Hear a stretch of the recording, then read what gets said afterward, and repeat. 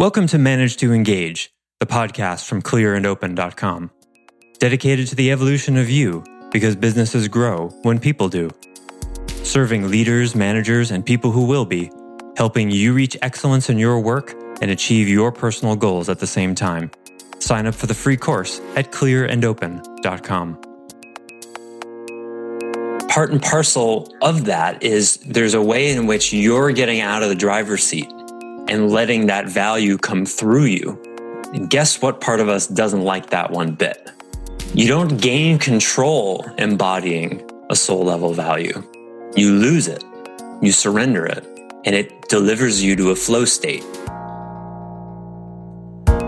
Hi, it's Joseph, and thanks for tuning in to Manage to Engage, the podcast from clearandopen.com.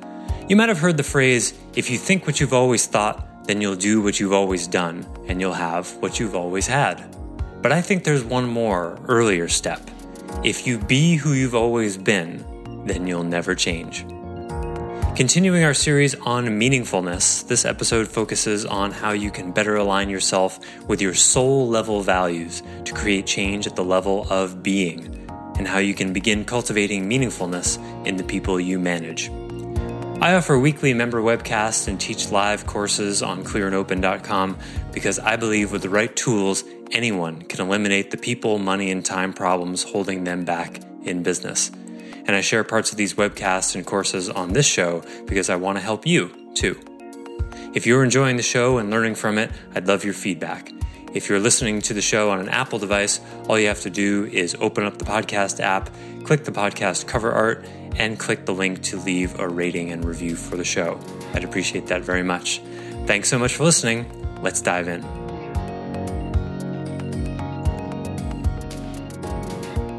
There's something about non-attachment that feels to me pretty important here, because I've just imagining where I go off the rails with meaning, and it's usually when I'm attached to a certain way of coming about that meaning. Say more. You know what I mean? Just that, like becoming less attached to how it's going to happen to the end result, and being much more present with the process is where that flow and meaning can come from. Whereas, thinking that I have to do it a certain way and then just, ending up beating my head against the wall because it's not working or frustrating on some level. I think I get what you mean. Let me try. So when you try a different way of being, right? So there's a normal way of being. Let's use the truth and love one, right? My normal way of being, let's say, for example, is when I see somebody's wrong, I go in for the kill and try to show them how stupid they are, right? That's like a normal default way of being when you're in an argument or something casually, at the cocktail party. And then, so you're at the cocktail party and you remember, okay, I'm not going to do that tonight. I'm going to invoke my value of love. And when I see those moments where there's a possibility for that kind of argument, I'm going to pivot and do something different. When you do that, you're not going to know what's going to happen. You see, because you haven't done it before. You haven't been in a disagreement with someone, if that's your pattern. It's unfamiliar and unknown for you to, when you're in a disagreement with someone, to make the connection more important than what's right. And because if you don't have a lot of experience with that, you don't know where that's going to go, and it creates the feeling of being out of control. Is that what you're talking about, Tiffany? Is that an example of what you're doing? Yeah, I think, it is. I think that you're taking it in a different direction, but it's essentially the same thing where you are acknowledging your lack of control of the whole situation.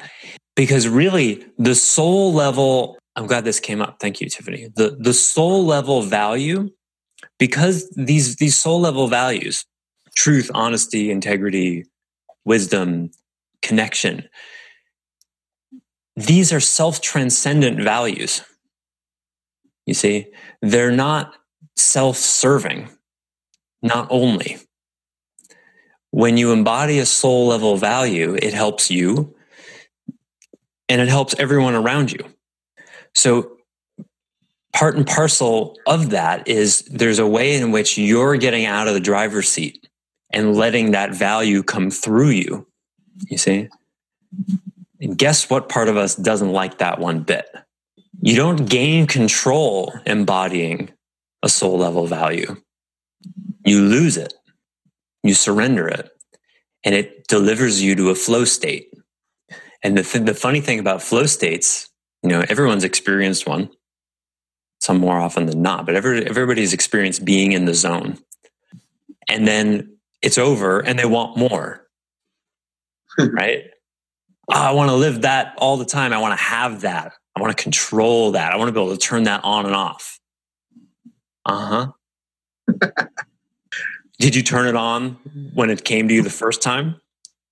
You can't turn that on and off. It's not in your control. All you can do is set the conditions for it to show up, like love, because it's way bigger than you. You can't control it. You can just get out of the way of it. That's the best you can do. But the shadow in us doesn't like that one bit because it's not in our control. That's the movement from thrival to flow. Thrival is when you get really, really good at controlling and manifesting and planning and making things happen, and you see how empty it is because it has insufficient meaning. And then you start to learn where not doing or doing less or setting conditions for flow to come through it is actually more meaningful. So one takeaway I would like all of you to have, if it hasn't been obvious enough yet, is that when you have an employee working for you, for is always in quotes, that it's your job to cultivate the meaningfulness of their job for them by helping them see it's their responsibility. You see, it's not, in one way, it's not totally their responsibility because they have a manager and they work for you. But it's not your responsibility either.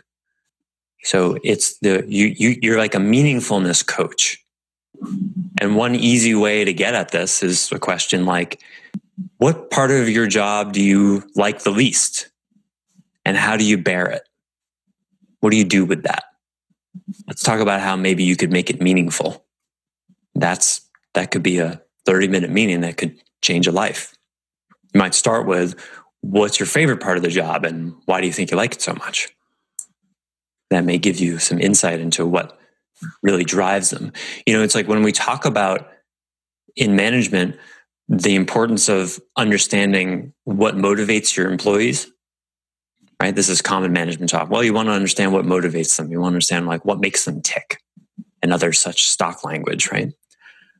What if what that's really about is asking the question, what are their soul level values? What drives them? If you can know what drives them on a deeper level than they know themselves, oh boy, can you be of help to them, right? Because then you can reframe. So I get that for you, finding different ways of explaining the same thing is really interesting. So when you're talking about the importance of, time management for the 1,782nd time, how could you connect that to one of your deepest values? When you're serving a client, setting nails, washing dishes, pressing pants, how are you living more the kind of life you want to live? How can you become more the person you want to be? How can you express your deepest values in those moments? So many different ways to talk about it. You just find your words and the words that connect to the person you're working with. So in summary, a meaningful workplace is not one with foosball tables, free food, a vending machine you don't have to put quarters in. It's not a company that has its values carved in wood up on the wall. It's just a company where the connection of the content of the work and the contextual based meaningfulness are actively and ongoingly talked about and engaged with. That's all. And you don't even have to come up with an answer. You could have an employee working in their job for 6 months who's struggling with what the meaning of their life is, what their deepest meaning is. And they're wrestling with that, trying to discover what that is. Cool. Then they're using their job, not yet to express their values necessarily, but to discover them. Well, that's meaningful.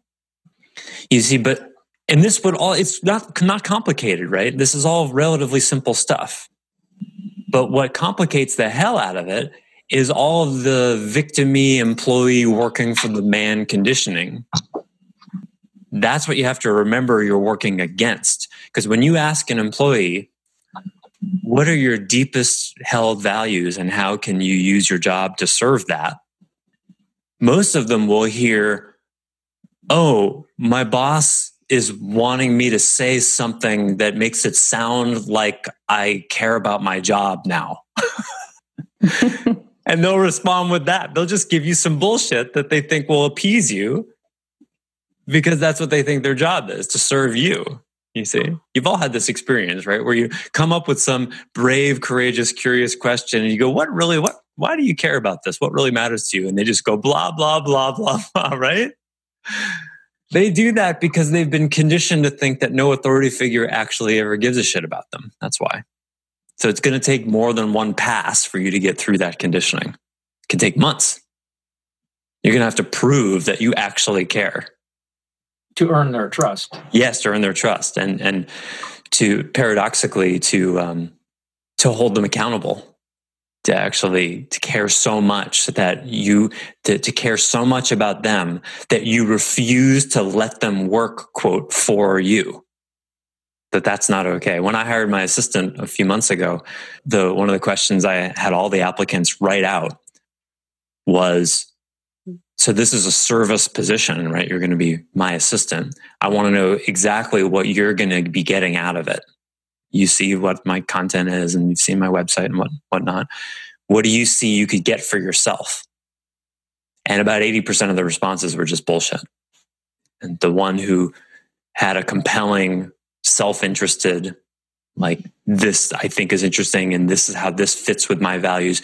In other words, when you're hiring someone, what you're looking for, without going into necessarily a very deep conversation about it, though you could, but you may not have time, what you're looking for is a resonance between their deepest held values and yours / the company's. That's what you're looking for.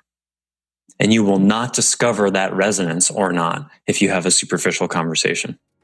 And that's where most mishires happen. When at the end of 20 or 30 minutes in an interview, you want to be able to know what are the most deeply held values of this person and how do they resonate or not with mine / the company's. Because the company's values are generally a subset of the owners. They're not necessarily all of them, but they'll include them. Thanks for listening to Manage to Engage, the Clear and Open podcast. Join us next week when you'll be a little bit closer to who you're destined to be. Until then, know that Clear and Open is dedicated to the evolution of you because businesses grow when people do. Be sure to visit clearandopen.com for the latest tools, articles, and free resources to help you on your journey. Thanks for listening, and bye for now.